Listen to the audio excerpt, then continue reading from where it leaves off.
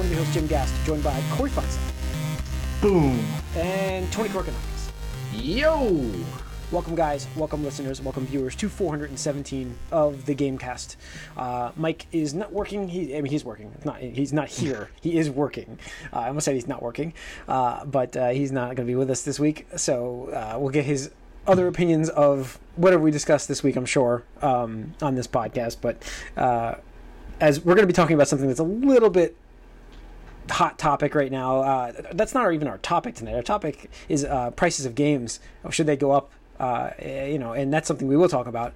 But I want to lead. Well, let's start off with what we've been up to first, and then we'll get into this news about Rockstar. Just mentioning for me, it's been a couple. I missed last week, but I am very entrenched into Tomb Raider, the Shadow of the Tomb Raider. I was thinking about what to say about that game on this podcast. That's what that game is right now, and that's not a good thing. It's not a... I don't want to make it sound like it's a bad game, because now the people are going to be angry at me, but it's not a bad game. But there's zero... If it's a bad game, you could say it's a bad game. No, it's... Just say your honest feelings. It's more like... Because I'm playing through it. I have one chapter left. I'm going through... It just gave me the notification about finish your stuff. Finish your shit before you go on. So I'm at the end of the game. However long that sequence takes, I'm at that sequence. It's like, how do you have a game that's a third one, but feels more like the first one in terms of the way it plays? It went backwards in gameplay. I mean, that could be a good thing if No. you really like the first one. No, because like everything in this game, No. everything in this game tries to improve on what they did in 2, and that's in terms of its traversal, the grappling hook thing, the combat. But every single thing feels like it's just not tight. Like, it's just not there. Like, I have probably fallen, I don't know how many times, because it wasn't clear about what I was supposed to do and where. I have also probably died in combat because it was like, it doesn't, the sensor thing doesn't always work in terms of like where you can see the enemies. It kind of has a lag to it. It doesn't seem polished. The game just doesn't seem polished. It looks good, but even the frame rate's not great. And, I'm playing on my Xbox One X, so I'm playing on 4K. I'm playing on 4K 30 frames, too, which is supposed to be locked. That's why I did it, because you could play 60 frame mode, and that is not locked. So I did 30 frame locked, but it's not locked. Don't tell me it's locked, because I saw it not locked. I saw it. Yeah. Don't lie to me, game. But, it's not like I'm hating the game, because I am a Tomb Raider. I've played these other games. However, Tony, have you ever played these games?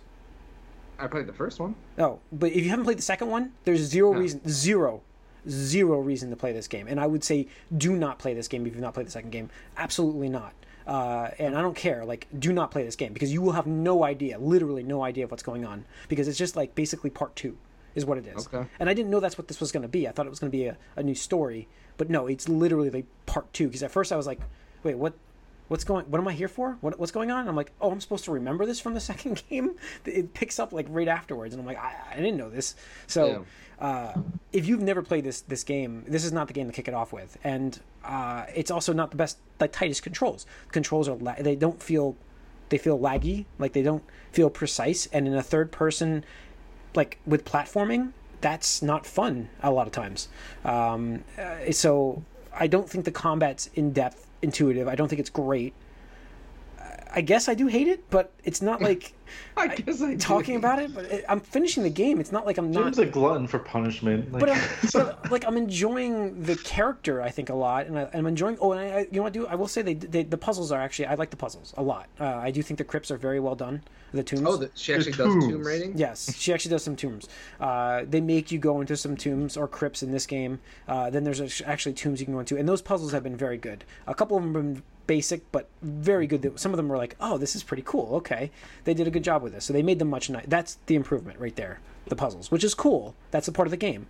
Big part of the game. But the other aspects of it make me say, do not play this game to anybody who's not a Tomb Raider fan at all.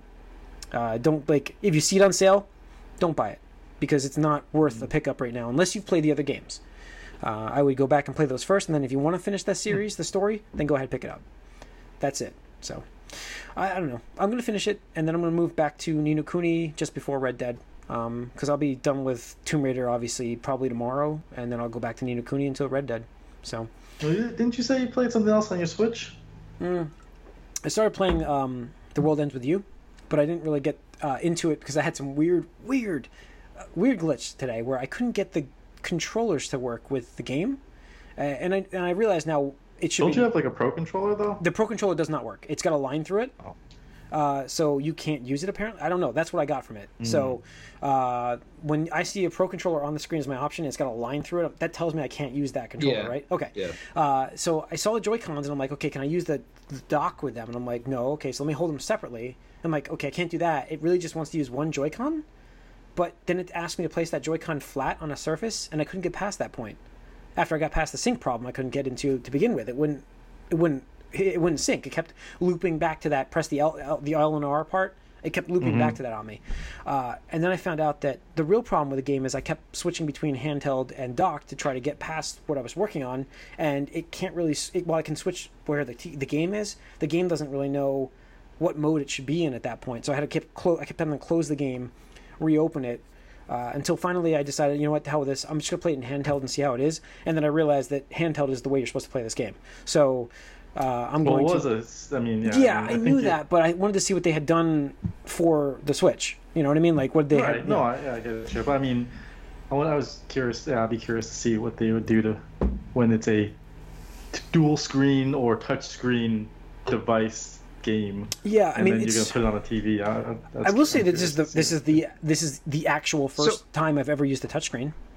Yeah, so that's the reason why you can't actually use the Pro controller for this, is because the simulate or emulate, well, I don't know what term you want to use, the touch controls. Yeah. Like it requires both of the Joy-Cons, because I think you gotta like do like some motion type things. That was the weird part. That I couldn't get the second Joy-Con to sync. That was the weirdest part. And I know what you're saying. Like, now I'm thinking about the way the controls work with the dash and everything. Like you would probably need to move them for like spells and for other things. And I'm like, I couldn't get it to sync. I don't know. So I mean, I'll be playing this in handheld. It's actually pretty cool for me to bring this. This would be fine for like a game to bring to work and play it on downtime. So I'll be doing that this week too. So I'll have more of an impression next week of it. But it's very pretty. It's a very hand-drawn game. It's really nice looking. I like the style. It kind of reminds me of Jet Set kind of environment. So Neo Tokyo. Yeah, it's pretty cool. And the music is takes me right back to that. So I was like, oh, this is cool. Like the music is just so cool. It's like very like, J-poppy, like rap kind of thing like that. Yeah. So, so I'll play it this week, and I'll have more of an impression of it for you guys next week. Cool. So, all right, that's it for me. Corey? I'm just playing a lot of Destiny still, and this Dragalia Lost game on my phone. Wait, what is this game on? What is it? That's the new Nintendo game. I thought so. Okay, that's one of the people have been talking about. Okay, how is it? I'm really enjoying it. It's basically an action RPG in the vein of, I guess, kind of like a Diablo. Diablo light, I would say. Yeah. It's very light, and it fits in your phone, and like it does a great job of. I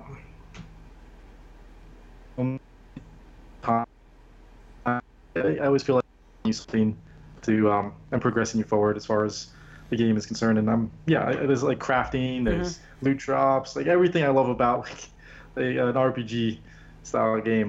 They're getting it here in a free to play Nintendo game. It's very pretty. It's like looks fantastic on the XS Max. Yeah, it's great. What's really cool though is like they had an event like 2 weeks, a raid where you actually co-op with your whole squad. So it's like 16 characters on screen fighting a big boss, which is pretty cool. That's kind of cool. Yeah. And then if you like do things, they give you the character, like exclusive character for that event and stuff, which was pretty neat. Cool. And they got a Halloween event coming up, and obviously same thing. Destiny's got the Halloween thing going on now too. So okay, same stuff as always here. All right, Tony. Let's see. I forget if I talked about it, but I actually played a little Mega Man 11. Oh, cool. How is that? Yeah, really fun. It's a solid game. One of the better efforts, for sure, of the Mega Man genre. I would put it above 10, but maybe a little below 9. 9 was the first one that went back to the 8-bit style. 10 was the second one that went back to the 8-bit style on the Xbox 360, Wii, whatever, stuff like that. But it's a good. It plays well, no, input delay or anything like that. A lot of the bosses and levels and, everything is like really creative and stuff like that. So I'm hoping it does well so we can see, more Mega Man in the future. And it's priced right. I mean, $30, that's a bargain, especially for a game that, you might only get like 4 or 5 hours of a single playthrough. And, it depends on what you want to do. I think it's a great game for like speed running and stuff like that. I know a couple runners I watch are trying to like route something, which to me is like kind of exciting. It's interesting with some of these new games. It's like I appreciate these games, but like when new people are trying to map out like the quickest way to beat the game, like discovering like tricks and tips and like little whatever exploits or whatever. It's like, oh wow, it's really interesting and stuff. Like kind of it's different when a game is established and everybody's like, oh, it's more the execution rather than discovery and stuff like that. And that just more Xenoblade Chronicles 2, the Golden Country Torna. That's still really solid. Enjoying that. Cool. I would say probably about halfway through that. All right. And other than that, just a little Overwatch because their Halloween event is going on. Oh, that's right. Yeah. Their thing is pretty cool and stuff like that. And actually, to tie it into a little bit of news, so back earlier in the year, they did that Pink Mercy charity thing, and they raised $12.7 million. And today they actually announced what that money's going towards with the Breast Cancer Research Foundation, which was the organization that they paired with for that. So it's funding 3 new programs. So one of them is Precision Prevention Initiative, and that's going to aid innovative prevention research to reduce the incidence of breast cancer and creating like new tools and tests for better screenings and diagnostics and stuff like that. So it'll help like the prevention process of. I don't think we usually get an update as to what they're actually doing with the money after you do a fundraiser. That's like the first time I've heard of somebody doing this. That's part of why I think Breast Cancer Awareness Month. Yeah, sure. Yes, yeah. Ties all together, which is great. Yep. So the second thing is Translational Breast Cancer Research Consortium Award. It was funded by the Pink Mercy donations. Will help launch 5 new clinical trials this year, and they're conducted with a consortium comprised of 19 different medical institutions and almost 200 investigators aimed at accelerating new treatments for patients with breast cancer. So it uses like a multidisciplinary approach to, and I'm just reading off thing. I don't understand a lot of it on a high level, but maybe you do, to improve the understanding of breast cancer biology and to test new therapeutic strategies through clinical trials. Oh. So that's really cool. And then the third and last one is going to be they're introducing 25 annual research grants through BCRF. So that's the core of their mission statement, the BCRF. So these awards provide scientists across the world with funds to explore innovative ideas, collaborate with other researchers, and bring us closer to eradicating breast cancer. So 25 research grants are going to be distributed to studies in 7 different research fields that focus on diagnosis and treatment. And they kind of like broke it down. So some of the different categories of treatment, tumor biology, biomarker discovery, disparities, metastasis, hereditary risk, and early detection. So we expect this from now on with any fundraiser to get this kind of a breakdown, right? I hope we do, because this is really cool. This is one of those things that like it's crazy when gamers can come together to like do something that's really cool, not only for the game and the lore and the community, but like the world as as a larger whole. Because this will benefit people that don't even know Overwatch and stuff like that. And I think that's really fascinating. Yeah, it's cool. Yeah, it's very cool. All right, we're getting into the news now, right? We're good? Yep. All right, moving into the news, we're going to kick off with like some lighter stuff here. PSN name changing. PSN name change got announced on much more fanfare than the crossplay, but that they're allowing it in 2019. You'll be able to finally change your PSN name for free for the first one. I think it's $9.99 each additional change. Same thing as Microsoft, right? But they didn't really explain how it will work with games that were purchased before April of 2018. Like I think that's where they said the name change will take effect into, but they said they don't guarantee that it would work in other older games. I'm not sure how that works, but that's what I didn't know if they updated that more recently, but I know last week that's what they were talking about, and they haven't really detailed it all yet. So maybe at PSX, oh wait, we're not getting that, they can detail stuff. So I don't know. But 2019, I would assume April, somewhere around there. Did they say exactly when? No, I don't know exactly when. Yeah. I know like last year at PSX they were saying next year we'll have something to say. Yeah, at PSX, and then they canceled PSX. All right. So, anyways, so that's some news there. Nintendo announced Nintendo's bundles for the Switch are how many bundles are there for this thing? It's merchandising. That's a lot. That's why this is the most aggressive I've ever seen Nintendo with bundling. They're doing a Diablo 3. A collection bundle for $359.99, for those wondering. But yeah, I did that immediately when you posted that, Tony. My thought went to Spaceballs, where they're like, merchandising. What's that? And he shows. Well, I mean, all the successful systems do that. Like, I mean, how many different? Nintendo's notorious for it though, with their different colors. N64s, remember that? I mean, that GameCube. Well, yeah, but that was internal. Sure. Usually they only do it for first parties. It's true. You're right.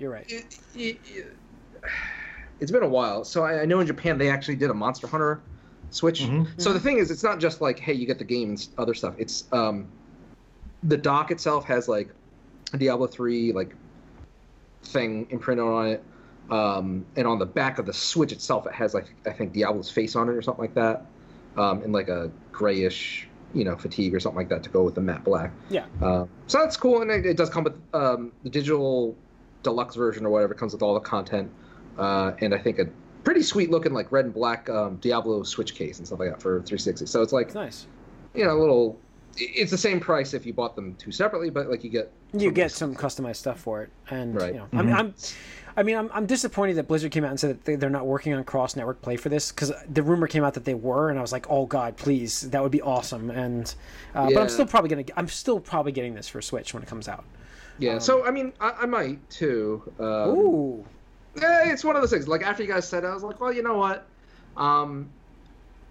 Because it only helps us, Tony. Like, because if this does well, then Blizzard's like, well, right. You could put other stuff out on Switch too. Right. I absolutely agree. And the thing is, like, at the core of it, I do want to at least experience the game was the way it was intended. The expansion content. well, the game, as is intended, but the expansion story mode. Because like the thing is, the rumor has it that we're gonna get big Diablo news this year at BlizzCon because the key art, a lot of the merchandise has like new Diablo art that's not been used before and stuff like that. So for them to just like, commission art to, or not commission, but like have their artists do this stuff for like mock-ups. No apparent reasons. Kind definitely got like burned last year though with the. I really thought it was happening. I think I made a bet. I think I made a bet. Yeah, we made a bet there. Yeah, but yeah, with the Necromancer stuff like that was a little disappointing. But this year they got it because it makes so much sense because this game has been out forever. And coming out on Switch is like perfect. And then like we're rolling right into BlizzCon with the announcement of 4. And it's like, all right, let's. I feel like all Half-Life 3 fans have been saying this same thing for a long time. This is the year. Are they even Half-Life fans anymore? I mean, it's been so long. Like I figured it's like this is a completely different story. I know. You know it's coming. So they have to be working on something. I could definitely see cross-platform play for Diablo 4. Sure. Because again, like if it's not designed for it in mind, it always makes it a little bit trickier. Games like Fortnite or Rocket League, like where it was like, hey, we want this on many platforms as possible. And Rocket League was cross-platform play with PC right away. Rocket League is more of a service game too. I mean, Diablo 3 is not a service game. Right. So, exactly. But they tried to make it one. Yeah, they tried, but it's not anymore. So, yeah. All right. What else do we have here? N64 Classic leak possibly in images here. Yeah, I mean, I don't know how I feel. Expected. It's expected, but here's the thing. Like to me, I mean, we kind of know what it's going to look like. It's going to be the system shrunk down to fit in your palm. Like to me, the visuals of what it looks like is like the least interesting thing you could talk about for all the details about N64 Classic. Yep. The important details are what games are going to be on there, how many, is there going to be like a hook/catch, kind of like with SNES Classic. They're like, ooh, bam, Star Fox 2.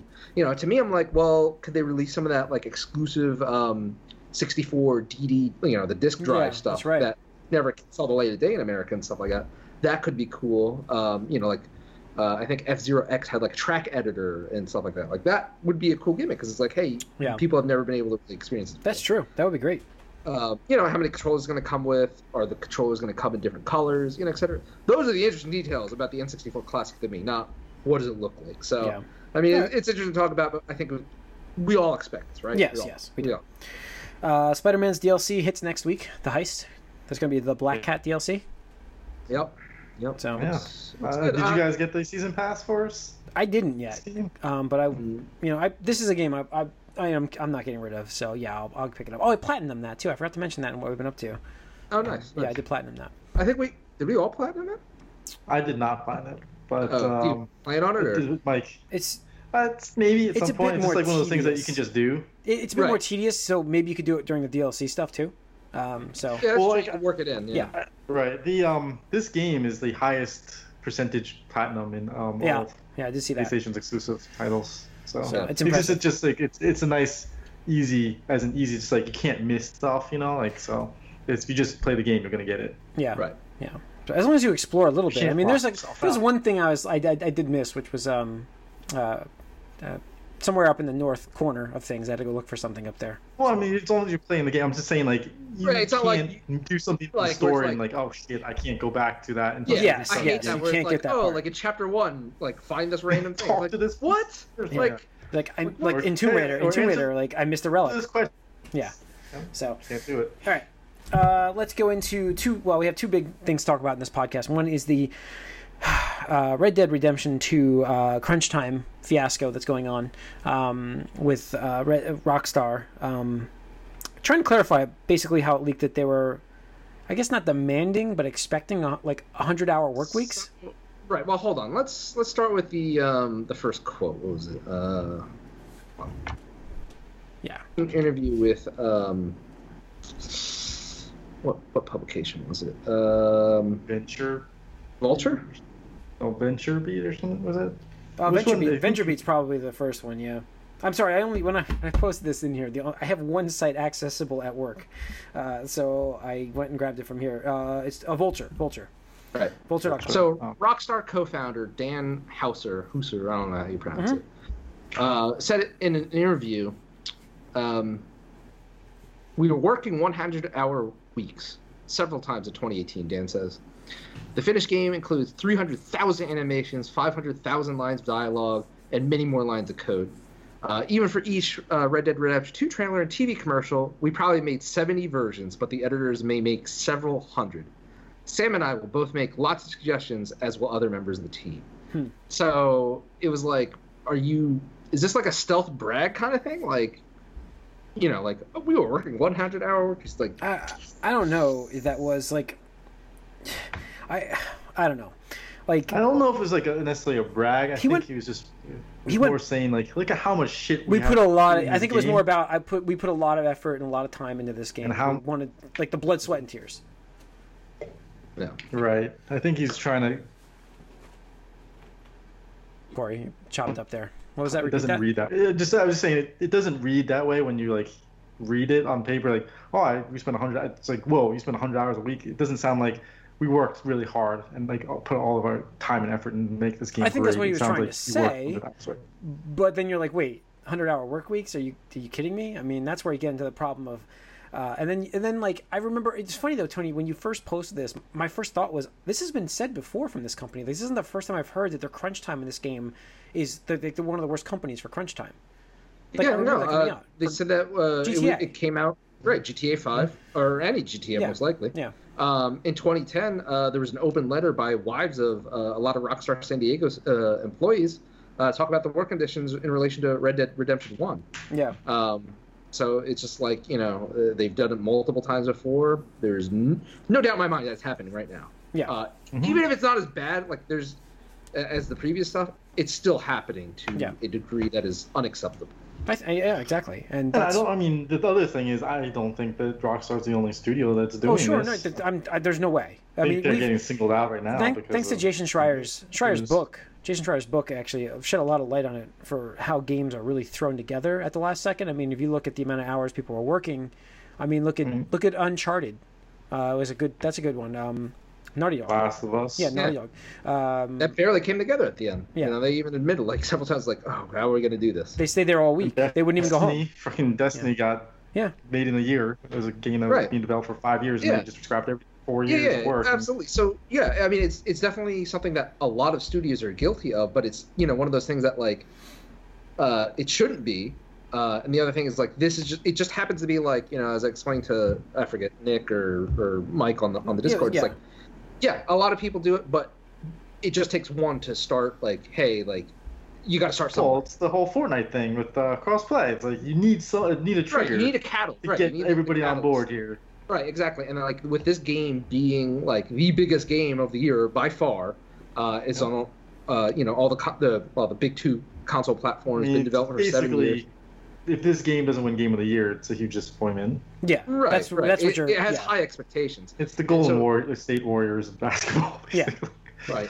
And then for this interview to come out, which honestly should have just been a fluff piece, like, hey, like, RDR2 is coming out really soon, guys. Wink, wink, nudge, nudge. Hope you're looking forward to this awesome product we're making. And it's like, okay. But the thing is, as opposed to a lot of these other studios and developers and publishers, that it's like, typically it's around a 3 to 4 year console, game development cycle. Yeah. RDR2 has been in development for 7 years. So, in my opinion, I'm sorry, if you take 7 years to make a video game, and even in that final year, I'm not even sure about the first 6, you have to do 100-hour work weeks. Like anybody has to do 100-hour work. There weeks. has to be a better system of management of time. Right, you are failing as a manager or a leader or a leader. Like that's piss poor management, scope management, project management, whatever you want to call it. It's terrible.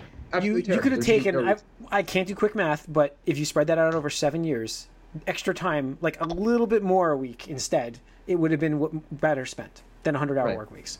You would have been. You would have maybe had about a 42-hour work week is what you would have been. And there's so many of these features that just the artist in me can appreciate like wow the attention to detail or like the small details, but the thing is at some point you got to ask yourself, is this worth it? Like the horse testicle thing, like somebody's job was literally to make horse testicles shrink or grow depending on if it was cold or hot. Like, is that something most people are going to care about? Like, who's going to care about that? It's unbelievable that they spent that much time on that point. I mean, come on. Right. Physics, testicle physics. Why is that in the game? Right, and it's just you take that and like, does that make it a better game first and foremost? Does it make it a better game? I mean, I don't know. Like, the horse lover and people maybe want the full. I mean, sure. I don't want to kink shame anybody, but if you're into that kind of stuff, you know what? Wait for the PC version. Get your modding. No, I mean it's about like video games about immersion and like taking you out of like sure, but at a certain point, like, a different one. I'm sorry, but how many people play games are really looking at those physics? No, I'm not. Thing is, for me, like I understand you guys are saying this, like, oh, do we really need this? Sure, why not? Like, let's throw everything we can into a game and like make it as big as possible. Like, let's push the envelope as much as possible, but don't kill your workers for it. Yeah, if you had time, if you had extra time, yes, I could see that. Yeah, but I'm just saying why. But it sounds like you guys like don't. Well, we don't need this. Slow it out. Like, why? Like because you didn't have time. Because you didn't have time. Things. No. I do. I know what you're saying, Corey. But if you have the extra time, like okay, we finished this game and we have 4 months to launch. What can we polish? That's when you do that. Well, the problem is like you get creep scope and things just keep going out of control and you don't know how to bring them in. That's the thing. It's like pushing the envelope. Off the list. I would love them to push the envelope in terms of like story, AI, gameplay mechanics. Like because we know now. Stupid attention to detail. The thing. We know now for a fact that during the development cycle, they start to cut things that they know aren't going to be ready. So the time they spent on the horse testicles, what did they cut? And everything's maybe Rockstar isn't cutting. Maybe they're not cutting, and that's why we have these maybe things. But here's the problem, because this is one of the things, and I've talked about it before, where you have these mega, the giant corporations, and I'll say like, that's Electronic Arts, Activision Blizzard, Ubisoft, and Take-Two. They are like the premier third-party publishers at this point. Yeah. It is almost impossible for people to compete, like almost impossible for any third party to compete with this stuff. Can you imagine like another open world game like coming out after Red Dead Redemption 2? People can be like, oh, this is shit. Like, it doesn't have as many features. Cyberpunk. Possibly. Right. Independent studio right there. Yeah. Right. I mean, possibly, but I mean, we'll have to see. And again, that's another game that's been in development for 7 years. So like, is that the new standard now? these expectations. And the thing is, like, it's a natural progression of things. Like, if you look from, the 8-bit era to the 16-bit era to the 64-bit era to the, 128-bit era, like, it's clear, like, okay, like, first you have, like, the 8-bit. Technology, it just, like, doubles. It just keeps doubling at an exponential. Well, the thing is, ridiculous rate here. Is it, though, now? I mean, I think technology is not progressing as far as it used to. It used to, yes, but now it's like it has... more, I think it's stalled out, absolutely. Yeah, so now it's like, why now are we getting these games to take this long? Is that because it's stalled, or is it because they're not getting the power they need for these things, or is it? Yeah, absolutely. That's why. Oh, okay. So I thought you were going the other way with the point. Like I thought you were okay. I thought you were saying it was taking. No, this long I'm saying like in the beginning, we're getting like technology was jumping so fast, and like people are like having all this fun and stuff. But now, it's not like now we're not going as quickly, and like we're getting incremental. Okay. Console release. So they're trying their damnedest to make it look like it's not incremental. And so now you're trying to put the prettiest, best, biggest thing out, and you don't have the same resources that you used. Man, if we could just get the power of the cloud together, we. Oh yeah. No, I think that I know. No, I just think that, and Mike I'm sure Mike would love to be on this podcast for this part, considering the conversation you guys had in Discord earlier today. But no employee from anywhere should be. And they're saying they didn't require these 100-hour work weeks, but there's the problem. Bullshit, no, but it's not that. Yeah, you're right. It's not that they're requiring it. It's like it's a culture. Yeah, if you don't do it, it's like they're going to find somebody else to replace you at some point. Then that will. Right, absolutely. Because if your boss is staying, till 10 p.m., and he was there before you or at, when you were like, and all your other coworkers are doing the same thing, and you leave on time or whatever like that. Yeah. Everybody else is going to notice. Everybody else is going to notice. At the very least, it's going to come up during like a professional review or whatever like that. Or like it's you're not a team player, or not a good culture fit or something like that. Yeah. And that's terrible. Like nobody should go in expecting that. And so the greater ramification of this is we are burning out like our developers. Sure. Like so quickly. The average age, according to a new study, which I don't have handy, says that the average employee in the game industry stays around for 6 years and then leaves, which is, compared to most of the other industries in the world, is actually like really pathetically low, because it's like they just get burned in. And 6 years, I mean, you figure that's 1, maybe 2 AAA games, and that's all these people could take. It's like it's the stress is just so demanding, the mental and physical toll, not to mention emotional. If you have family, if you have kids, all that stuff, like you're just literally sacrificing your life to help make a video game so that your publisher can make gigantic profits off. What was it? Going back again, it's just talking about Naughty Dog. Was it Neil Druckmann who just wanted to stop? He wanted to retire because it's like you put too much time into the game, and it's just you lose that. Well, it was the other one. It was the other one. Yeah. Bruce Straley. Yeah, and he did. Yeah, they got rid of the game. They released the game, and he's done. He just can't do it anymore. Right, Bruce Straley. And I mean, he was like pretty much as high as most people can ever go in a company, being a prime game director of either two like big first party Sony titles, huge right? Franchise. And he's like, "Nah, I'm done." Like, and at first he even admitted in an interview with Kotaku, at first it was going to be like a hiatus or just some time off, and he's like, then it just got easy to say like, "Oh, you know what? I want some more. Yeah, I want some more." And then it's like, you know what? I can't come back to this. Yeah. I can't come back. The crunch thing is the biggest part of not coming back. Crunch time. Every game apparently has this, and this is where it's like, why have we not figured out a system at this point to not have crunch time? Right. And I forget if it was him or somebody else. I know it was covered in Blood, Sweat, and Pixels by Jason Schreier Kotaku, where one guy literally rented a new apartment closer to the studio just so he could. Yes, they did. They did. That's what these two. That's what these two did.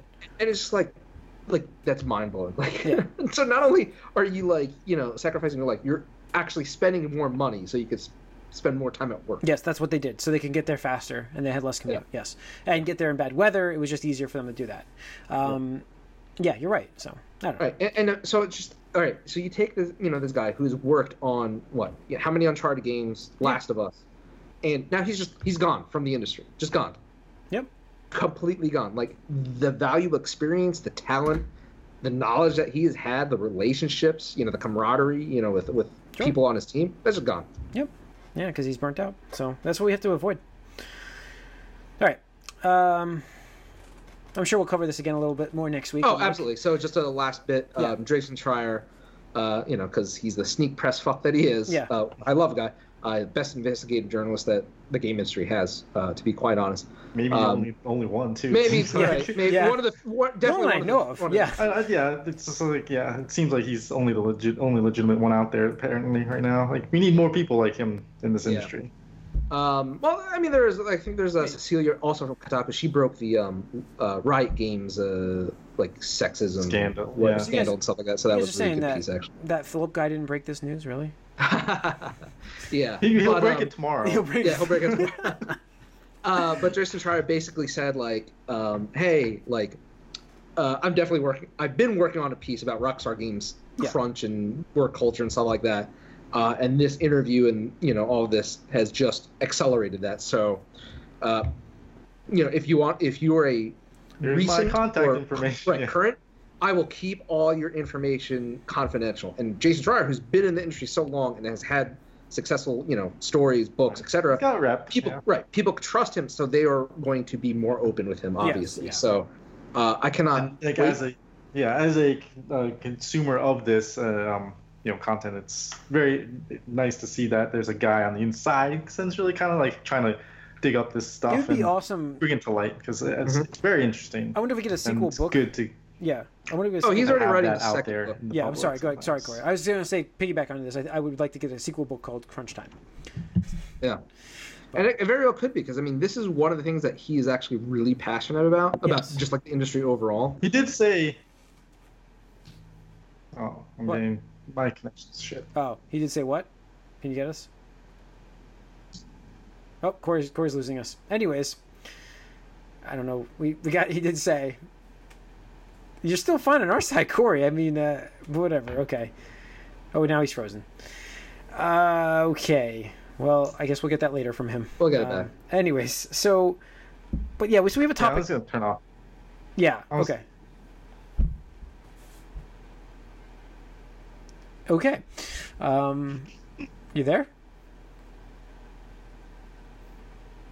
Okay. Well, okay, we're going to move on because we have dead air. So, topic of the night. Topic of the night. Are you there? No? I'm here. Jeez. Okay, there you go. Okay, what? You hear me? Yes, he did say. I had to turn my video off. That's fine. No, I was just going to say with Jason Schreier, he did say that it's going to be a little different than Blood, Sweat, and Pixels. So if you like that, expect something different in his next book. I'm fine with that. I mean, you don't want to read the same thing twice. Like, I guess some people do. But anyways, let's get into our topic. Price of games. Should it be going up at this point? We haven't had a price increase in how long? When was the last time the games went up? They went down. $360. Because they went down. We get N64 games. I mean, it depends. Yeah, I was gonna say N64 games were like $70. $79.99. They were $80, I think, right? Neo Geo games were $100, weren't they? Mm-hmm. Yep. So yeah, it's all the carts though. Carts are always gonna be more expensive. CDs have been $60 since 360. Yep. Yeah, 360. So for 2 generations now, we've had $60 prices of games, and the cost of games obviously is getting astronomical. Development time, as we just talked about, is just crazy. So should these games be going up in price? I think yes. I'm all for them increasing the price by $5 to right now. You want to jump it, great, but you can start bringing it up slowly. You could do a $64.99 game, and it's not that bad for people to still buy. It's not that bad. But you don't want to. I don't think you want to jump $10, which I know is probably the goal. But you don't want to do that here. You should have been doing this a long time ago. Is my point. Yeah, I actually will make a bold claim here, and I am speculating that with the launch of the PS5 and the Xbox 2 successors, I think we're going to see $9.99 games. Which I think they're going to take advantage of. Okay. $69.99, at least in American US dollars. Okay. I think they're going to target that as their base price line. Okay. Yeah, I could see that too. I mean, $64.99 is a weird number. So, but I could see them doing that, and that's why I was like, you could do a $5 increase, and it wouldn't be as bad. No, I agree. Like a $5 would be gentle, but with the new thing, the new launch, you can get away with murder. Like we talked about it so much. We did just talk about it with movies too. Yeah, right. New releases. Yeah. Like, hey, you're like the opposite on this though, Jim. I know, and that's why I think I said that I think I was trying to say that in the movie cast. I'm the opposite opinion on both because I know that costs of movies are recouped a little bit from the movie theaters. Gaming gets released, you have to buy it from there. There's no other venue to see it or view, you know what I mean, do it. That's your launch. I'm talking about the combination of everything for the movies. For games, it's one thing. Right. Yeah, I mean, yes and no, I guess. I mean, I would say for the most part, like, all right, so anything that's major in a movie, like any of the Marvel stuff, Star Wars stuff, and I've said it before, all that is just kind of like play money, because all that Disney really cares about is selling toys, merchandise, all that stuff, creating their brand. Like, if the movie is profitable, great, but like that's a drop in the bucket compared to, like, you know, toy sales and merchandising and all that stuff. Yeah. Unless the movie's like independent or a lesser budget movie, then obviously that has a significant factor. But at least with most games, and I'm saying most because obviously a lot are like licensed, or a lot of them will have merchandise. But a lot of the games, like, that is their only opportunity to make money. Yes. Like, that's it. Yeah. And you will succeed or fail, depending on how well that, you know, or not well the game does. Yeah. So if a $10 price hike is going to, you know, help ease that, you know, risk, because let's talk about that. And that's really what it is. The games are a risky venture, and you could just compare the output of, like, again, like the big four publishers: EA, third party, Ubisoft, Activision Blizzard, Take-Two. They're releasing less games on average per year than they did 10 years ago, when, like, they would just, like, be like, oh, whatever, here's a new game, here's a new game, here's a new game. And we get, like, crazy stuff like Mirror's Edge and, you know, whatever, Rayman brought back and stuff like that. And, like, now it's just, like, we get, like, a couple marquee titles per year, like, what, maybe 3 or 4? Yeah. And it's propped up with, like, you know, loot crates or microtransactions and games as a service, which, you know, is great because as a consumer, you're confident when you buy that game, you can get a lot of playtime and value out of it, you know. So sure, yeah, I think I think that's I'm off. Like I said, I'm not against this at all. I think increasing this price would help get more of these games out rather than get them canceled, as we've seen how many times now. A game doesn't even see the light of day just because it gets in development hell. Risks of failure become, you know, more prominent as they spend more money. But if you know that you're getting $10 more back per game on sale, maybe that can recoup that a little bit. It really depends on the consumer. When was the last time you bought a game at full price, Jim? Well, GCU has skewed that, unfortunately.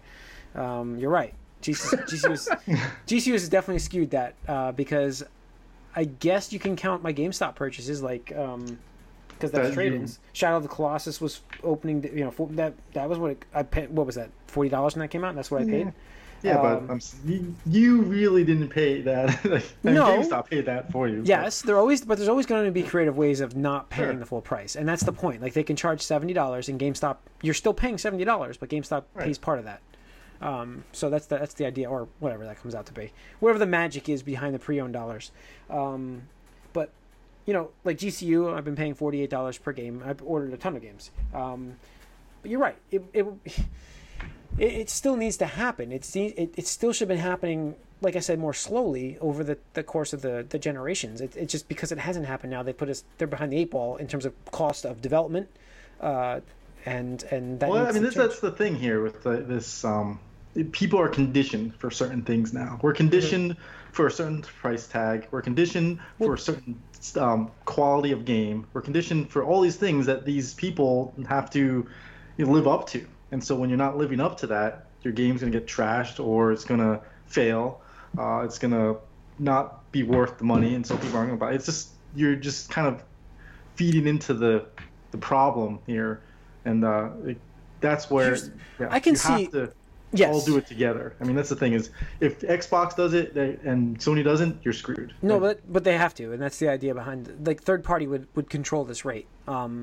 That's where they have to follow that. And the other thing I could say is not every game needs to be $69.99 suggested retail price. I think that, like, a game like God of War would be a game that you would put at $69.99 as opposed to Overwatch. Overwatch could be a cheaper game because it has a service in there where you can make money to supplement that extra $10 cost. So I think it also would signify more of, you know, what you're getting when you purchase it. So, like, if you're getting a game like, you know, you're getting a service game like Rocket League or something like that, it's not going to be a full price game because they're supplementing their income, like Titanfall. They're supplementing their income with, you know, purchases you can do inside the game that gets them more money. And they end up making a pretty good amount. So my other idea was do they offer more of that? That's an interesting one to bring up. I don't know why I brought that one up. That was the first that came to my head. I just remember them having free DLC like crazy because of what they made for people to buy in the game.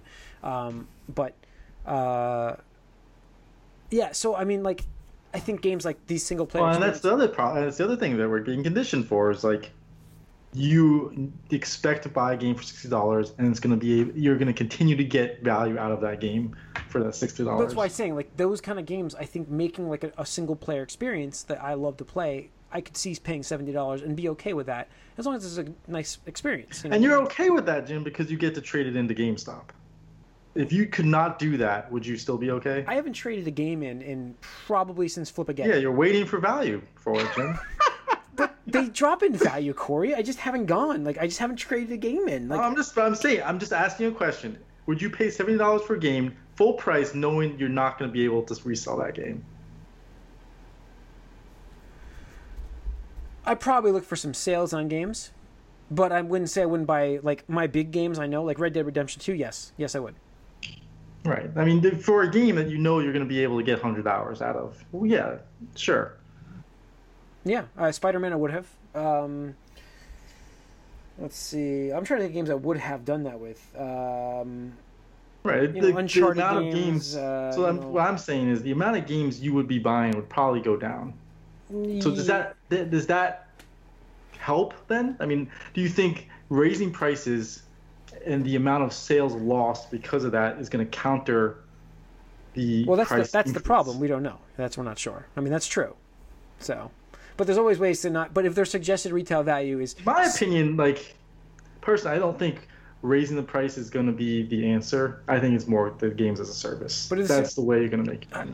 Well, no, absolutely. I agree with that, Corey. I think the moneymaker now for most of these publishers is going to be games as a service. Absolutely.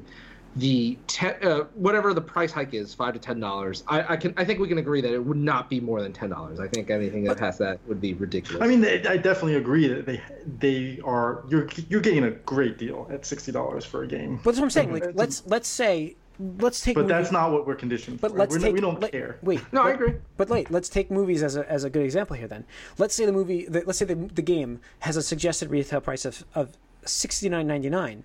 But like movies are very rarely at their suggested retail price. All movies are suggested retail price of $35. How often do you ever see them for $35?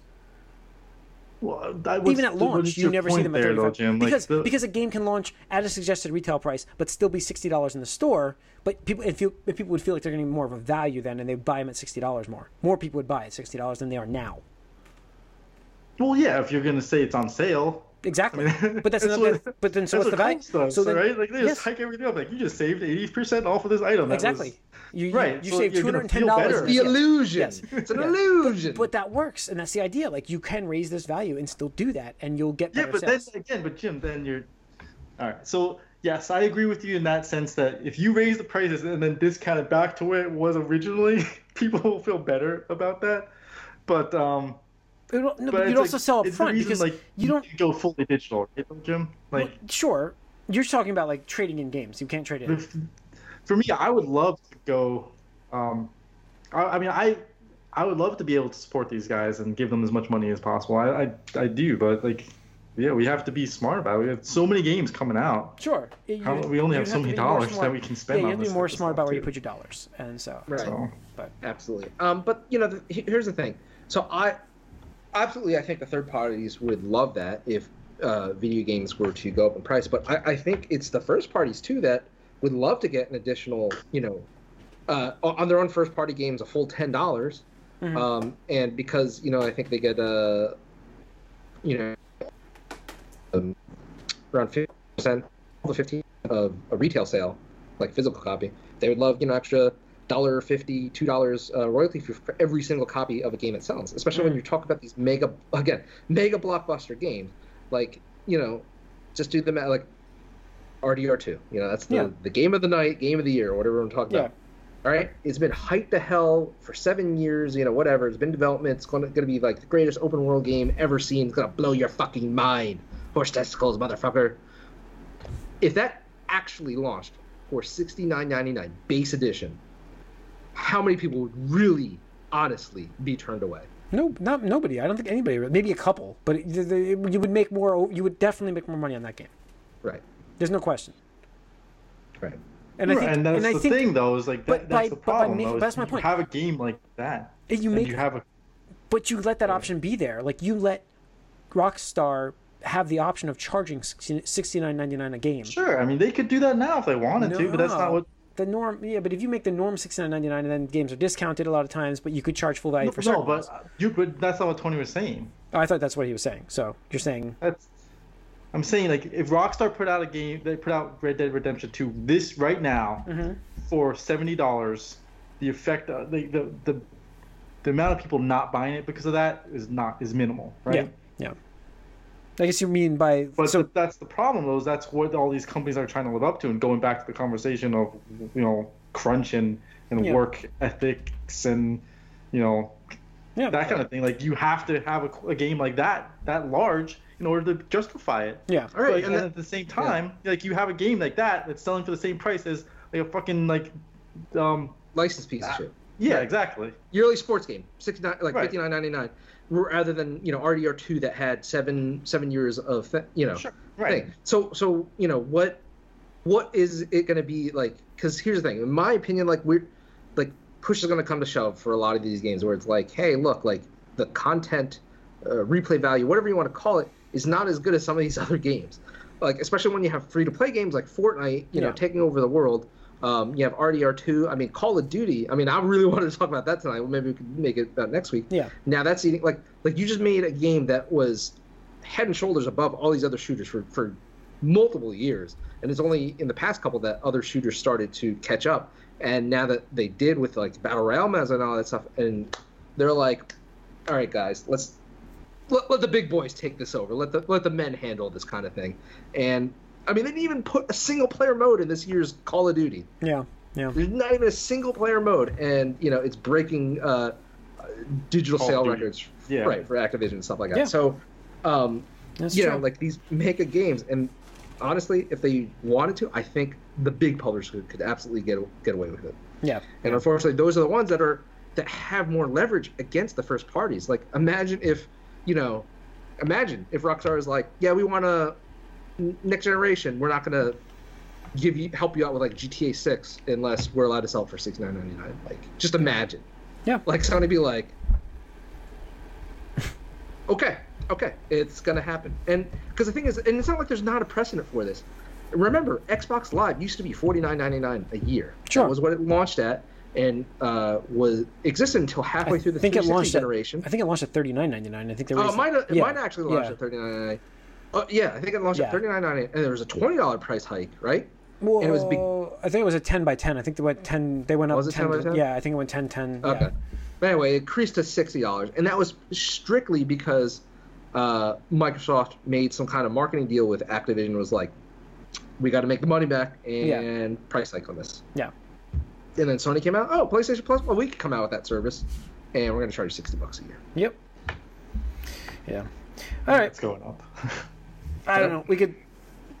Yeah. So. I mean, we don't have to wait much longer. Yeah. The question originally was like, should video games cost more? Yes, they should cost more. Yeah, 100%. I think we're all in agreement with that. Yeah. Yes. It's what's going to happen, and that's the thing is, I think we're going to see, by consumer demand, which games can charge more than $60, and obviously which ones can't. Because there's a lot that aren't even. Like Tomb Raider, Jim. Like Tomb Raider. Yeah. By all accounts that I've seen online, like that game is flopping hard as hell. Yeah. Well. Yeah, but like, the game's not great. Like. Right. Why? But they charge $6 for it. Sure. Right. Yeah. And as a consumer, like you look at the Metacritic, social media, all that stuff, and you have on the fucking shelf Red Dead Redemption 2. Or Tomb Raider. Yeah. Right, and that's the thing is like, these. The value there is how much value are you getting for your dollar, and that's where like I'm still getting my value. It's off at Destiny 2, like there's like no value there for $60, and then now they're gonna make us pay more. It's like that's all. Like that's the narrative is like these companies just want more money from you, even though like these games are huge and some of them are like gigantic, like Red Dead, and like Destiny is a huge game that like a lot of people worked on. Like 500 people worked on this game. Like, Yeah. People have to get paid. Like, if you want actually good games, like, you need to get money for that, and you have to like be able to pay for it. So, I think the issue I have with a lot of people is the entitlement that they feel because they can play Fortnite for free and be like, oh well, why can't I get a game, that's gonna be like huge open world RPG, and why can't I pay less for that? And I guess there are people like that, yeah. So I mean, I saw Tomb Raider on sale last week, and I'm like not kicking myself that I bought the game at full price, which I didn't pay full price. I mean GCU, but still, I'm just saying that. Yeah, I'm still saying it would have got it cheaper then. Still now, if I bought it now, but again, it's one of those things where like these third-party publishers have just the big ones have effectively pushed out all the other people, all the other companies. Like, in my opinion, like all the Japanese. B tier, you're gone. Like the THQs of the world were. Right. Exactly. They're all dead because like I've talked about it before, but if you like. So first-party, games that are coming out from Sony, Nintendo, Microsoft, they can afford, these huge development costs to make games like Zelda and Horizon and God of War and Halo and Forza and all that stuff. Because to them, that's kind of a loss leader. It's like they invest the money expecting that since it's an exclusive game, it's going to sell X amount of millions of units and hopefully recoup those costs. But it's a loss leader because people will buy the system then to play those games and then most likely make additional purchases, whether it's games, services, or accessories, most likely a combination of all the three. And then you have these third parties that are just like investing hundreds of millions of dollars into these video games that are like, it's almost like too big to fail kind of thing. And like, here you are as a middleware, mid studio. It's like, how can you possibly compete? Yeah. How can you possibly compete? I don't know. And then you have indie games, on the inverse end of the spectrum, indie games are so much more advanced and fleshed out than they used to be. Like, what was it? One of my first big indies was Castle Crashers maybe or something like that. Yeah. And that was an awesome game, but like, what was it? $15 to $20? I think it was $20. I think maybe it was $14.99 actually. I'm trying to remember back. Yeah. Right? Yeah. Nowadays, for that same amount of money, you can buy Stardew Valley, you can buy Rocket League, you can buy Hollow Knight. Yeah. These are like games that are effectively AAA indie titles. So if you're not on that level, like where do you go? Yeah. Where do you go? Yeah. Mobile. Go mobile. So, all right. I think that's gonna wrap up this episode 417 of the Gamecast. You can write us, tell us what you think. Podcast at allycangeek.net. Follow us on Twitter, AllYouCanGeek. Like us on Facebook, and subscribe to our YouTube channel. Tune in next week. We're going to try to do some Halloween-themed stuff. Get spooky! Try to get that in before yes, we will have a podcast before Halloween, but you probably won't listen to it until Halloween, so we're like, let's just do it next week. So, thanks for tuning in. Tune in next week. See you soon.